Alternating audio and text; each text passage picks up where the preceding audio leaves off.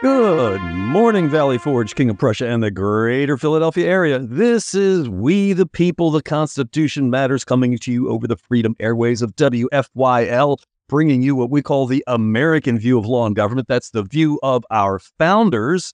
They stated this clearly in the Declaration of Independence. There is a creator God. Our rights come from him alone, and the only purpose of human civil government is to protect and secure those God-given rights. Well, I'm your host, Pastor David Whitney.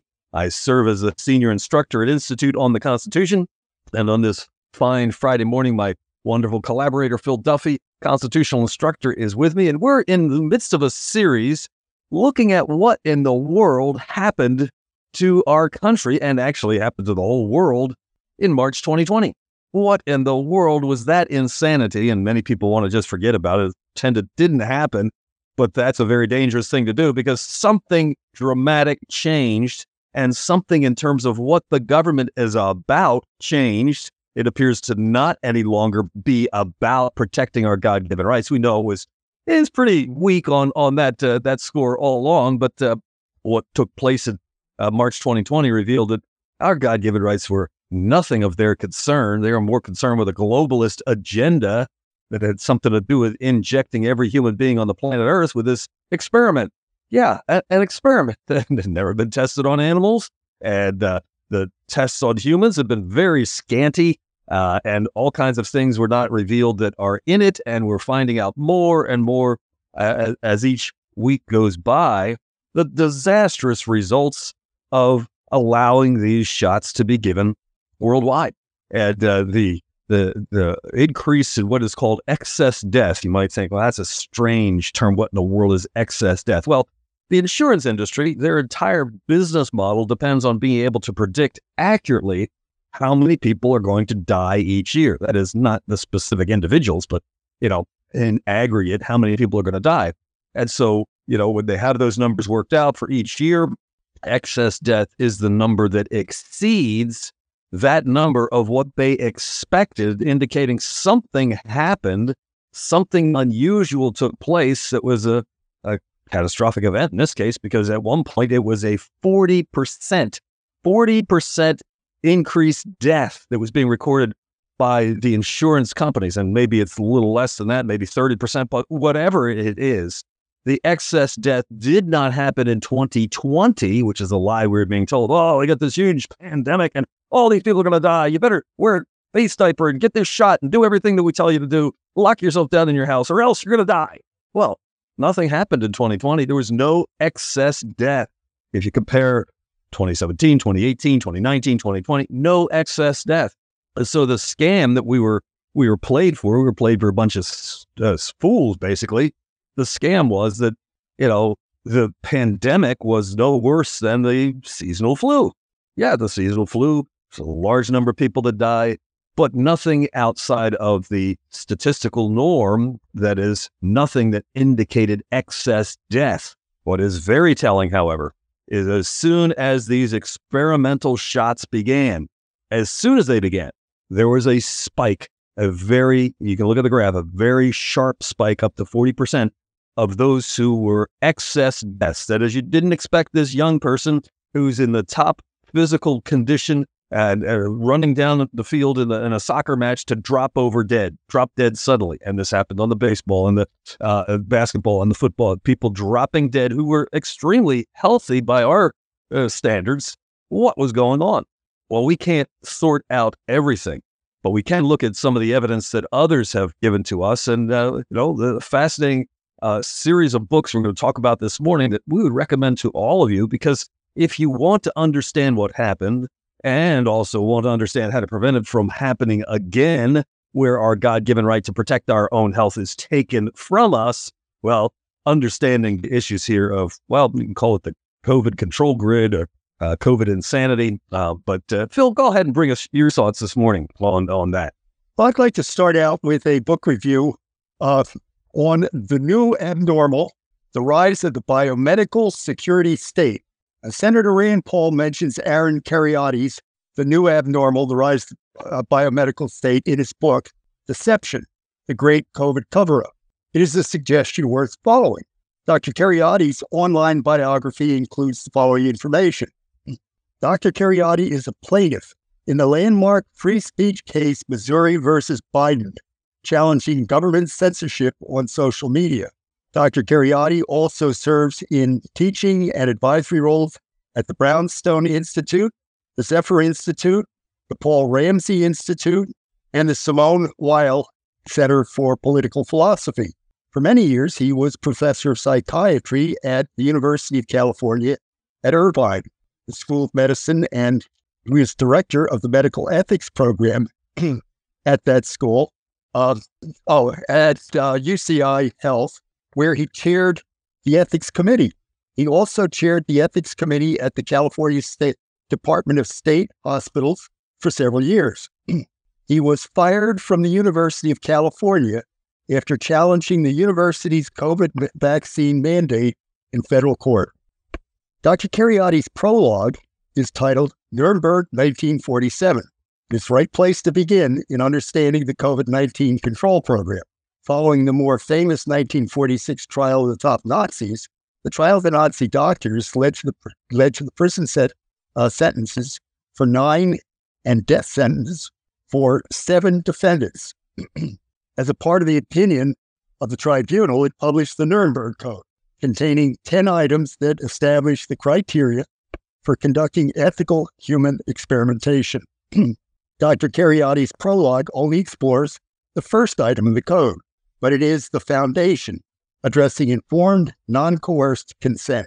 Those interested in reading an analysis of all 10 items in the code are directed to Nicholas Bednarski's MD's series, Violations of Nuremberg Code in COVID-19 Control Program. Dr. Bednarski concludes that all 10 items of the Nuremberg Code have been violated. The New Abnormal's prologue identifies the connection between the work of the Nazi doctors and the eugenics movement. Disturbingly for Americans, that it was initiated in the United States. The New Abnormal reveals that eugenics programs receive funding from major foundations, including those of Rockefeller, Carnegie, Ford, and Kellogg. Intellectuals at Stanford, Yale, Harvard, and Princeton endorsed the movement's aims and participated enthusiastically. Pursuit of eugenics was not restricted to the private sector, but extended to state governments and the federal government. In the 1920s, an impoverished young woman from Virginia, Carrie Buck, was diagnosed with congenital feeble-mindedness and slated for forced sterilization.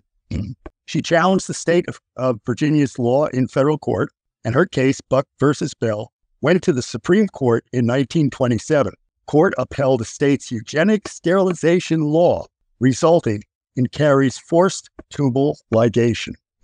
The New Abnormal continues. Hitler himself remarked, "I have studied with interest the laws of several American states concerning prevention of reproduction by people whose progeny would be of no value or injurious to the racial stock." The New Abnormal's prologue concludes, while the Nuremberg Code did not enjoy the binding force of international law, its principles did inform the laws of most nations, including the United States. The principle of free and informed consent was further developed in the influential World Medical Association Declaration of Health Safety in 1964.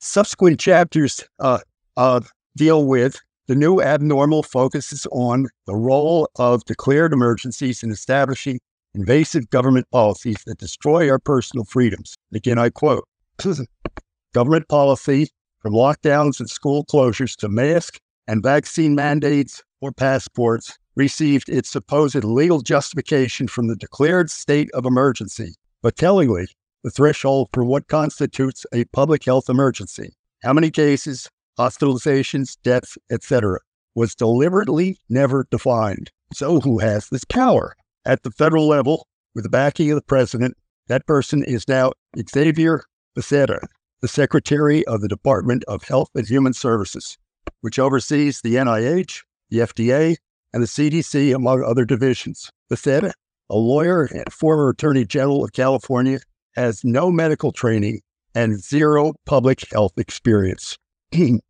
How extensive were those powers?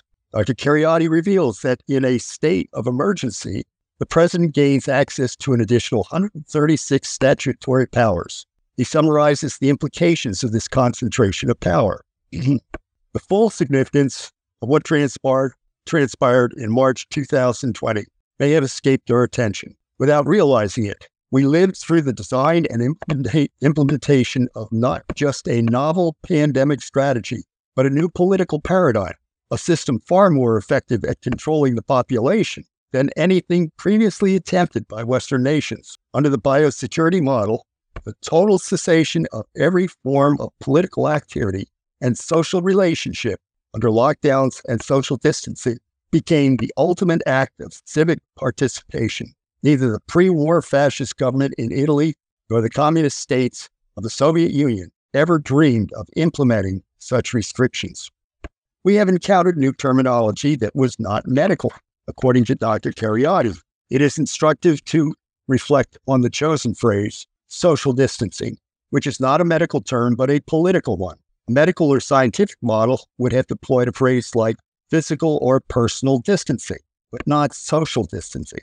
The term suggests not a new model for health, but for organizing society, one that limits human interactions by 6 feet of space and by masks that cover the face, our locus of interpersonal connection and communication. According to Dr. Cariati, to see where this biomedical security state will lead, many point to the Chinese social credit system, and this is a useful shorthand for the dystopian future this regime portends. And university biomedical security systems are also sustained by a near constant stream of propaganda generated by administrators, with catchphrases that would make even bureaucrats at Orwell's Ministry of Truth cringe. For example, administrators constantly admonish students, faculty, and staff to hold one another accountable. That is Orwellian, of course, but is a good description of how people were encouraged to betray each other for the Gestapo and the NKVD at a different time. Neither of these infamous security organizations had access to the digital technology that is so pervasive today. How is this used to surveil citizens during the COVID-19 control program? In May of 2022, Vice broke the story that during the previous 2 years, the CDC tracked millions of phones to see if Americans followed COVID lockdown orders. And what descended on us was not just a novel virus, but a novel method of social organization and control. Dr. Cariati identifies 2 influences on his thinking. Aldous Huxley's Brave New World and Alexander Solzhenitsyn's Gulag Archipelago. Although it would be imprudent to do so, one might dismiss the Brave New World as fantasy. But Solzhenitsyn's The Gulag Archipelago describes a 74-year experiment in real social organization and control in the Soviet Union. Dr. Cariati makes a compelling case that we in the United States are on the road to a similar kind of tyranny. Dr. Cariati's The New Abnormal, The Rise of the Biomedical Security State, should be read if it is the only book on COVID-19 control program one reads. But for a broader view, begin with Dr. Bednarski's series, Violations of Nuremberg Code and COVID-19 Control Program, and then read Senator Rand Paul's Deception, the Great Cover-Up. The COVID-19 Control Program is a many-tentacled monster. It's easy to surrender to information overload. Dr. Bednarski's series describes an internationally recognized set of 10 criteria for human experimentation, by which COVID-19 control measures might be measured. He concludes that all 10 were violated in the COVID-19 control program. Senator Paul explores the source of the COVID-19 organism and the efforts made within the government in particular to cover up the facts through propaganda. But if there is any belief that the COVID-19 control program was a one-time phenomenon, Dr. Cariati dispelled that delusion. That is a perspective we need in order to fully understand the implications of the COVID-19 control program. Now, what is the significance of the new abnormal? It takes a great deal to get people to fight for freedom in spite of the benefits of living in a free society. Part of that is a misplaced set of values. How many parents would give up supporting their child's sports event to attend a protest against the government's destruction of natural rights? Which is the better lifetime lesson to convey? Another obstacle to pursuing the truth is general information overload, a side effect of the age of automation. Then there is the tendency to ignore past trespasses of our freedom as one-time events. These may be comfortably placed in a social memory hole as we delude ourselves that we are returning to normalcy. It is not until we grasp an idea philosophically that we are prepared to take action. Dr. Cariati's book is an uncomfortable reminder that unless the tyrant is overthrown, there's only a return to the abnormality that the prior destruction of freedom had signaled. Dr. Cariati acknowledges being heavily influenced by Russian author Alexander Solzhenitsyn and his classic The Gulag Archipelago. Solzhenitsyn called attention to the rationalization used by the Soviet criminal leadership generally, but expounded by Andrei Vyshinsky, in particular in connection with the Soviet purge trials of 1936 to 1938. And I quote, Vyshinsky claimed, "It is never possible for mortal men to establish absolute truth, but relative truth only." He then proceeded to a further step, which jurists of the last 2,000 years have been unwilling to take, that the truth established by interrogation and trial could not be absolute, but only, so to speak, relative. Therefore, when we sign a sentence ordering someone to be shot, we can never be absolutely certain, but only approximately in view of certain hypotheses, and in certain sense that we are punishing a guilty person. Thence arose the most practical solution, that it was useless to seek absolute evidence, for evidence is always relative, or unchallengeable witnesses, for they can say different things at different times. The proofs of guilt were relative, approximate, and the interrogator could find them even when there was no evidence and no witness, without leaving his office, basing his conclusions not only on his own intellect, but also on his hearty sensitivity, his moral forces. In other words, the superiority of someone who has slept well, has been well fed, and has not been beaten up, and on his character, that is, his willingness to apply cruelty. Solzhenitsyn noted wryly, in only one respect did Vyshinsky fail to be consistent and retreat from dialectical logic. For some reason, the executioner's bullet, which he allowed, was not relative, but absolute. Notice that part of Vyshinsky's logic made sense, but he uses a standard propaganda technique, the false binary, to come to a conclusion that's absolutely false for establishing on a grand scale a rationalization for injustice. Since it is difficult to find absolute truth, the alternative is to abandon a system of justice altogether. However, there is a third alternative, to pursue the truth in facts and then make your best judgment of the innocence or guilt of a defendant. Having abandoned justice, Vyshinsky then went into an Orwellian doublethink exercise in which immorality and lack of conscience became morality. In the final analysis, it was party sensitivity that mattered. And what did the party want? They wanted statistics, the number of interrogations, the number of coerced confessions, the number of long-term imprisonments, and the number of executions. It was a society in which the role of the criminal was glorified, while the ordinary citizen became an entry in the database of organized crime. That society dominated the Soviet Union for 74 years until the people finally came to their senses and overthrew it. Do the lessons of the Nazi and Soviet era apply to us in the United States? Some would claim that this is the land of liberty and that freedom reigns. Dr. Cariati, on the other hand, calls us to consider how much progress the police state has made and the role of propaganda in facilitating that. One incident is telling. At Georgetown, the dean instructed the Georgetown law community, 98% of which was vaccinated, that students in class were not allowed to remove their masks, even momentarily, to ask questions or drink water. After deflecting responsibility for this pronouncement by saying, "We're all in this together, and this is your community," he encouraged students to inform on comrades who did not have a mask over both their nose and mouth by reporting the breach to the administration, all for the sake of community and togetherness, of course. These were not exceptional pronouncements. The dean of the University of Southern California had sent a similar pronouncement to students. In hindsight, we see these pronouncements as ridiculous. How does one drink water through a mask? That's not their purpose. It is to assert who is in charge.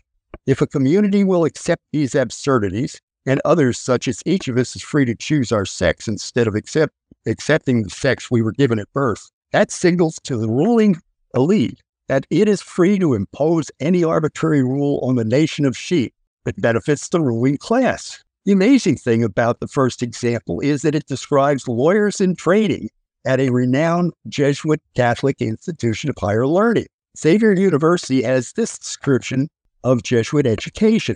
Jesuit education is based on a 450-year-old tradition that aims to form high school and college students intellectually, morally, and spiritually toward lives of solidarity, service, and professional success. Emphasis is placed on learning through community service, interdisciplinary courses, and the engagement of faith, theology, philosophy, and ethics studies. Students living intellectual, moral, and spiritual lives. How intellectual is the blind acceptance of absurdities as a replacement for the pursuit of truth? How is that spiritual? The fact that a dean at a Jesuit institution of higher learning would issue such a proclamation and that it would be accepted as gospel suggests the depth of corruption that exists in universities such as Georgetown. Dr. Cariotti begins the last chapter of The New Abnormal with a quote from George Orwell's 1984 that would have applied during the Nazi era, the era of the Soviet Union, and certainly applies to the United States today. Until they become conscious, they will never rebel. Until after they have rebelled, they cannot become conscious. It sounds like the question, which comes first, the chicken or the egg? Although the idea seems a contradiction, there's some truth in it. Perhaps we need to have just enough consciousness to sense that unless we rebel now, we'll not just lose our liberty, but our humanity as well. Unless we take that first difficult step, almost instinctively, controlled by others over our lives, will not just continue, it will expand. But having successfully rebelled, our sense of freedom will give us the understanding of the experience we have been through. Dr. Cariotti's concluding insight is, history is not set in stone. The future is not predetermined by the past. History is made by the decisions of individuals. There are social, there are economic, there are political, there are all kinds of other forces at work that no doubt shape human history and shape our collective actions. But ultimately, human beings are free and rational individuals who can discern the good, who can freely choose the good, or can choose to pursue other paths. So my advice is to remember that the future is not set in stone. The future really depends on what we do now. And I think all of us want to wake up in 10, 20, 30 years and be able to tell the next generation that we stood up and did everything in our power, regardless of the outcome, to make sure that we were handing on a world to them that was humane, that was livable, that was just, and that was free. Amen. Thank you. Thank you for a good review of Cariotti's book, and I'm looking forward to reading it. Just have gotten it, haven't gotten into it yet, but it's fascinating that he points back to the eugenics program, and that's fascinating to me because the eugenics program in America preceded Nazis' eugenics program. In other words, the Nazis looked at what we were doing, and I think you pointed that out in one of his quotes. The Nazis looked at what the Western countries were doing, with cases of Buck v. Bell as an example. They looked to that and said, oh, well, that's a great idea. Let's not only control the population, let's control reproduction. Who can have children? And that infamous case, Buck v. Bell, the author of that opinion, and by the way, we need to remember the Supreme Court never makes rulings that are binding under the law. They give opinions, and opinions about the law and as how it applies to a particular case. But in that case, this was written by Justice Oliver Wendell Holmes Jr., and he infamously said, this is right there in the text of the Supreme Court opinion that he wrote. He said, three generations of imbeciles is quite enough. Whoa. So, a highly educated man like Oliver Wendell Holmes gets to determine who gets to reproduce and who does not get to reproduce. That's where it began, but obviously it went way, way beyond that. Another huge player in the eugenics movement that is often not known in our community is the Planned Parenthood's founder. Planned Parenthood's founder, Margaret Sanger. She spoke about human weeds, that is, certain people and ethnic groups in the world that ought to be weeded out of the human garden. She actually started something called the Negro project. It was designed to get rid of Negroes. And she admitted that. She said, we don't want any uppity black person to get the idea in their head that we're planning to exterminate the blacks. So let's hire some pastors, some black pastors that can convince them otherwise. And lo and behold, and this is pretty astonishing, the first recipient of the Margaret Sanger Award, I believe it was 1962, just before she died, was Martin Luther King.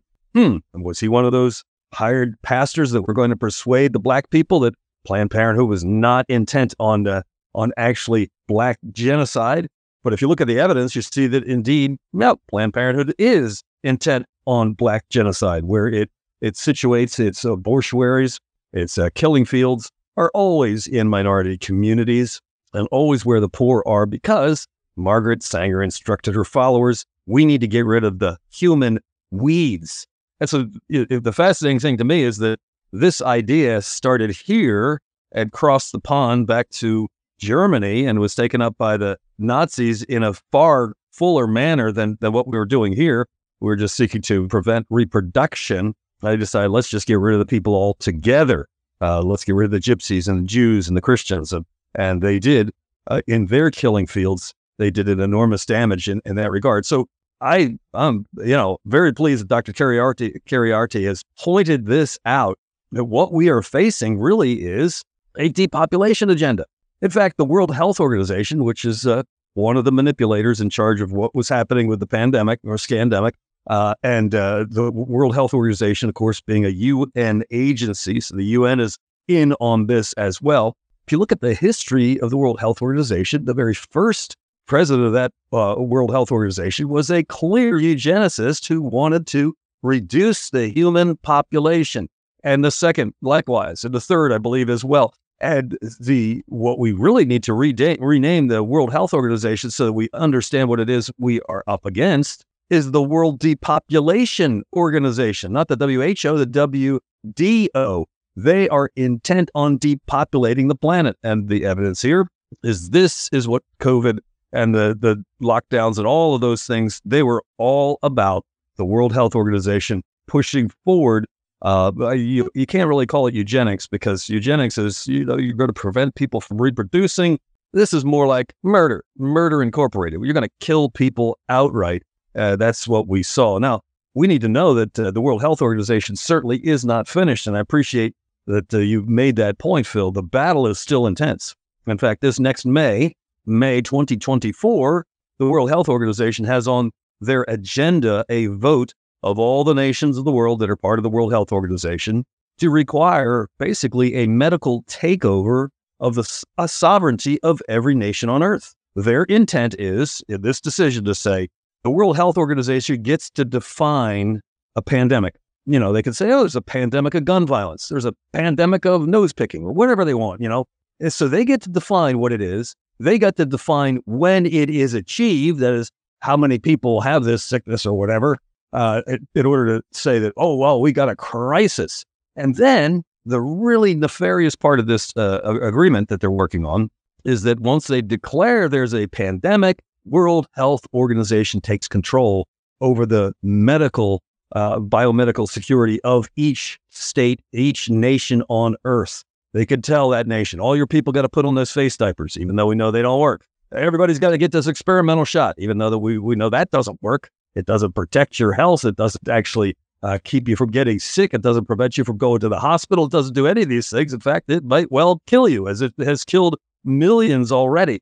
So if this passes in May, we have a huge problem. Part of the problem is we have a Senate that has basically fallen asleep on the job. We know that our U.S. Constitution says that all treaties that are entered into by the president do not become valid until the Senate votes to confirm those treaties. But they've done a very tricky and nefarious, Nazi-like thing here. Oh, they've redefined this. Oh, this isn't a treaty. This is some kind of agreement. I don't remember the exact term they use for it, but they've gotten away from calling it a treaty in order to avoid our senators having to vote on it.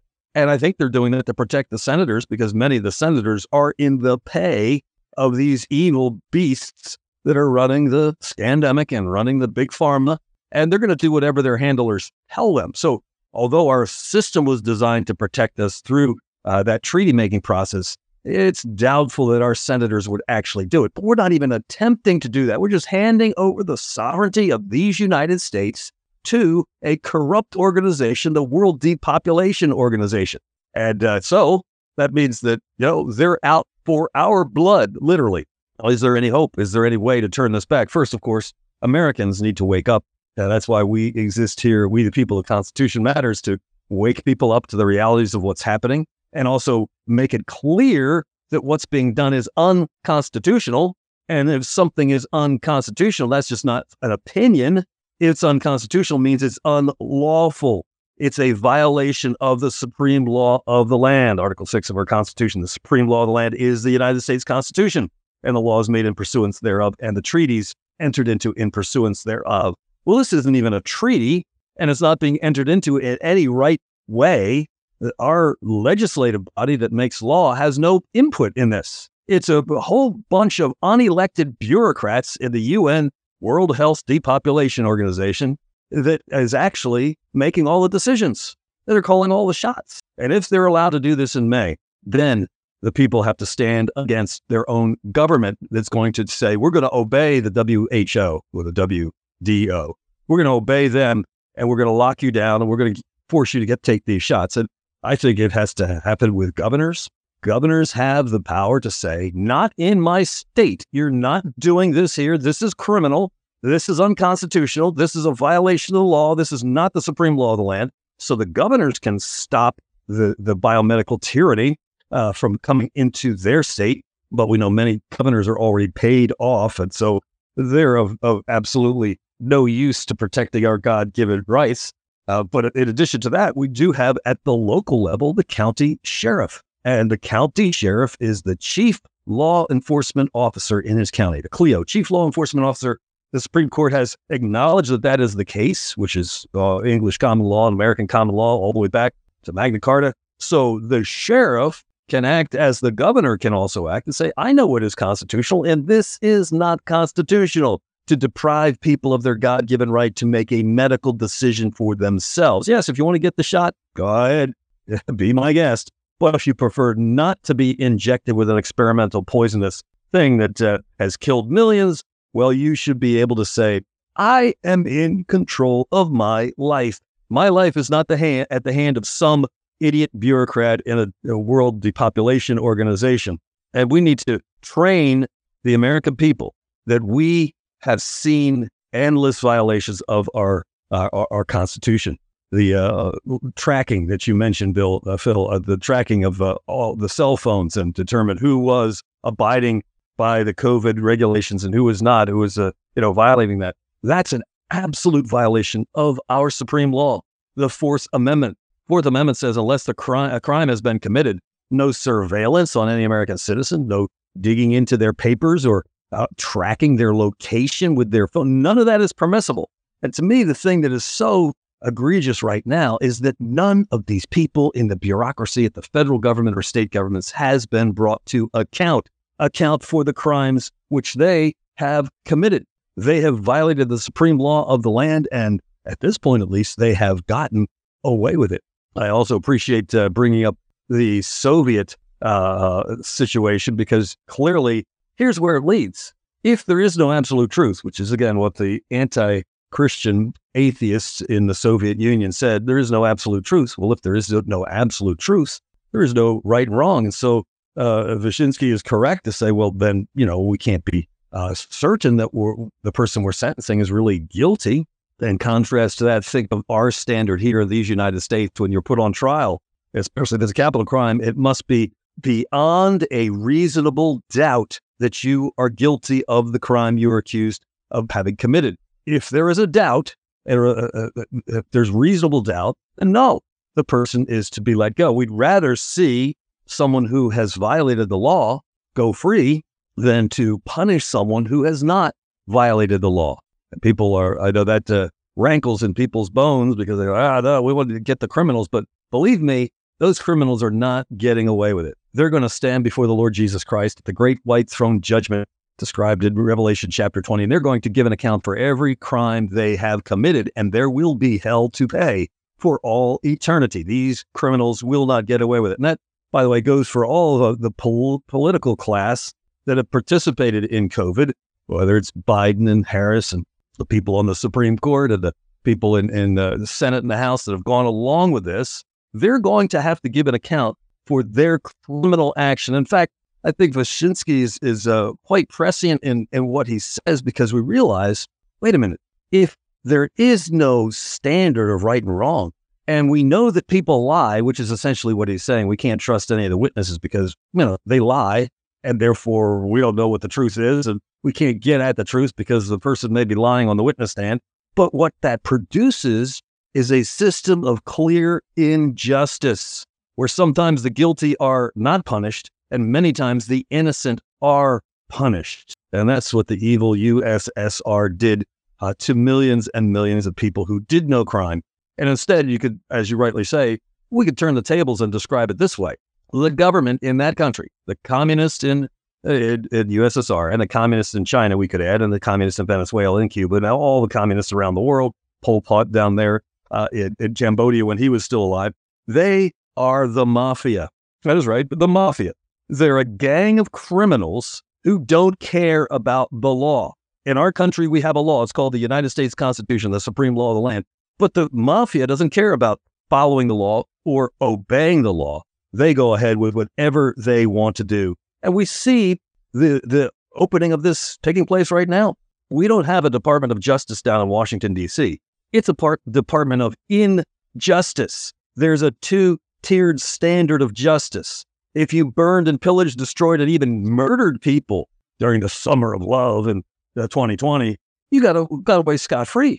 Nobody charged. Nobody went to prison. Everybody dismissed. Oh, but if you just happened to be in the Capitol building, which, by the way, is the people's building, and you can argue, trespassing or not. But anyway, it's a very low level compared to burning down millions and millions of dollars of property, destroying people's livelihood, and all that the BLM gang did. You get away with it, according to the Department of Justice. Oh, but if you happen to trespass on the sacred grounds of the U.S. Capitol on January 6th, you are the worst criminal in the world. We're going to throw you in the hoosegow and never let you see the light of day. And indeed, we have seen what we're moving into is exactly what is described in the communist world. So we need to take the warnings, as Solzhenitsyn has rightly told us. We need to realize that what is happening is a destruction of truth, a destruction of justice, and a destruction of our constitutional republic. But we, the people, can stop it. We can stand up to the criminals and prevent them from continuing to destroy. And one of the places we could do it is right there with their medical tyranny. We could say, we will not comply. And I don't remember the exact company, but earlier this fall, there was a company that was trying to impose mask mandates again on their people. And the people rebelled and said, no way. And a large enough number of the employees in that company said, we're not doing that. We know that masks are worthless and this is all a lie. And they stood up to the company. And guess what? The company backed down. And of course, the mainstream media didn't report any of this because they don't want anybody to know that it is possible for we, the people, to stand up for our God-given rights and back down on the wicked tyrants that are trying to steal our rights and, indeed, with the depopulation agenda, trying to kill us. What do you think, Bill? Well, I have just three brief comments. Oliver Wendell Holmes and other members of the elite view themselves as godlike. I mean, that's the essence of secularism, if you will. Second is that depopulation advocates are very intense. I mean, they really believe this, yet nobody sets the example in that.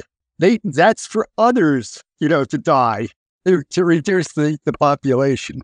And the third is that pathological organisms appear on an average of 3 times per year. Now, what that means is that the people in the elite, if you will, in government, can arbitrarily select any time they want to impose COVID-19-like controls or worse. And that's why we, the people, need to stand up and say, no, these are violations of our Constitution. These are violations of our God-given rights. When we look at the Declaration of Independence, you do not have a right to health care. And again, that's one of the lies that's been sold, ever since the 60s when they created Medicare, Medicaid, and so on. People began to believe, I have a right to health care. Well, wait a minute. Let's consider your right to life. The right to life means that no one has the right to deprive you of your life without due process of law that would say that you have committed a crime worthy of death, okay? But to say that healthcare is a right means that I can walk into a hospital and force them to take care of my medical needs without paying them. I could force them to be my slaves. The nurses, my slaves, the anesthesia. I could force all these people to be my slaves because I have a right. And contrast that with the right to life. The right to life, don't take my life unless there's a clear cause legally that I have committed a capital crime.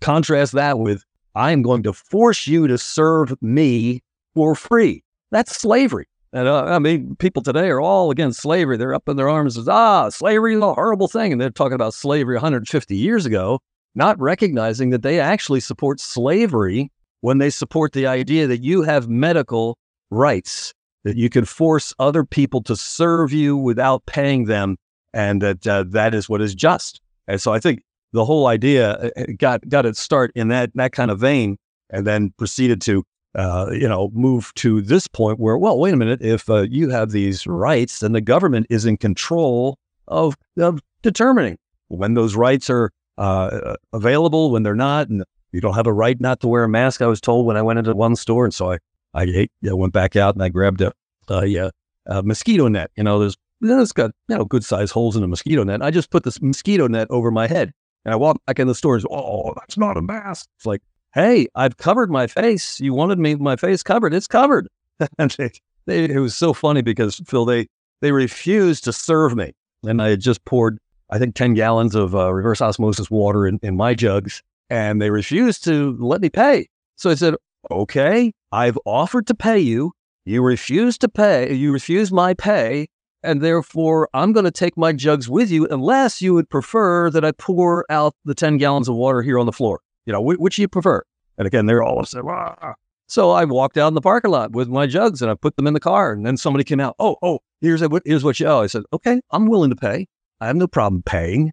But you scodes who don't know good and evil are participating in an evil scheme to prevent me from being able to breathe.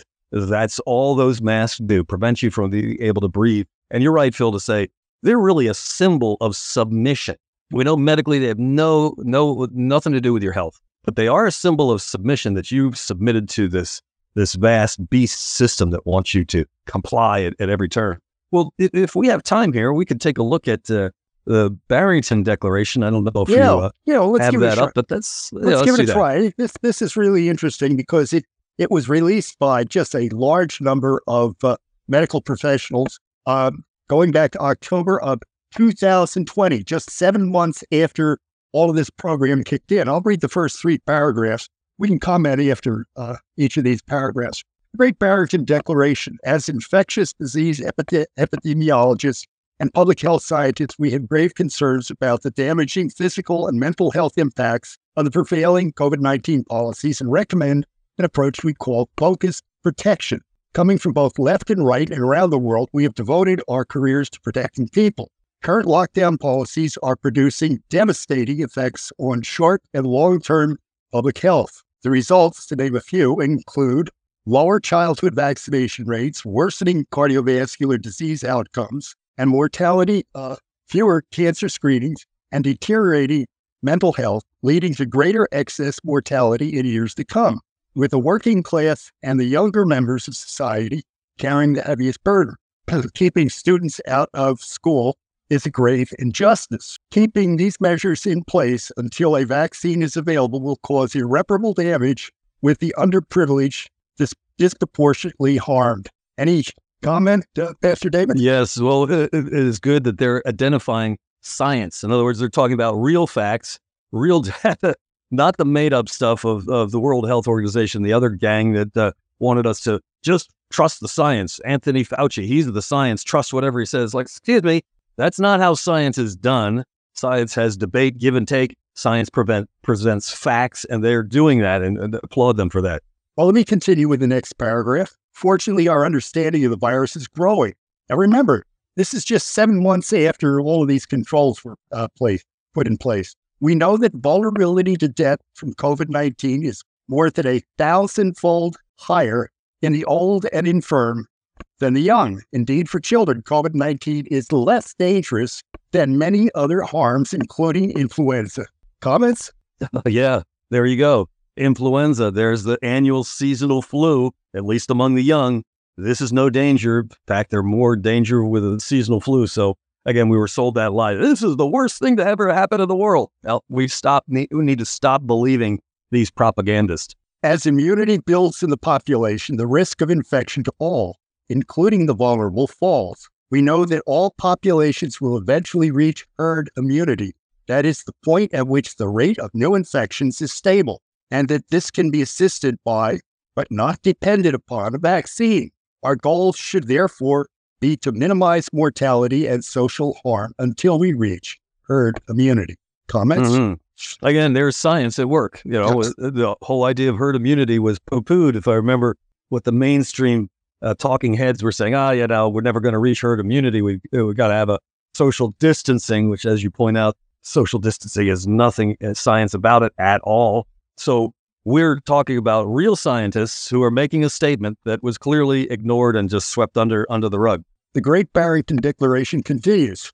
The most compassionate approach that balances the risks and benefits of reaching herd immunity is to allow those who are at minimal risk of death to live their lives normally, to build up immunity to the virus through natural infection, while better protecting those who are at highest risk. We call this focused protection.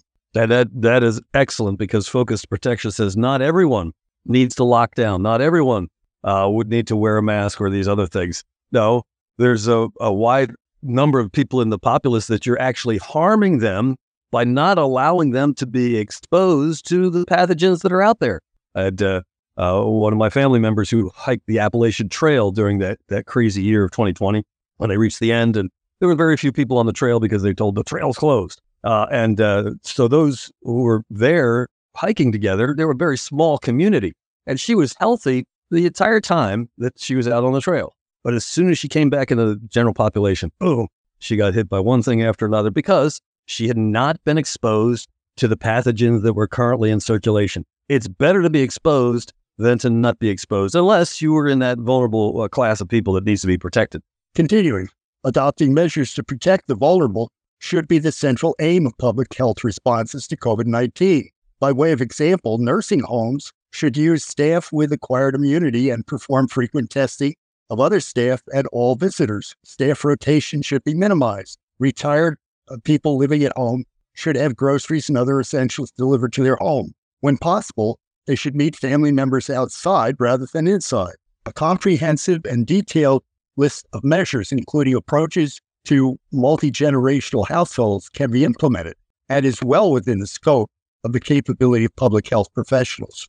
Again, that's science. They're talking actual real science, not the fake stuff that we were handed by Fauci and company. And finally, the concluding paragraph. Those who are not vulnerable should immediately be allowed to resume life as normal. Simple hygiene measures, such as hand washing and staying home when sick, should be practiced by everyone to reduce the herd immunity threshold. Schools and universities should be open for in-person teaching. Extracurricular activities such as sports should be resumed. Young, low-risk adults should work normally rather than from home. Restaurants and other businesses should open. Arts, music, sport, and other cultural activities should resume.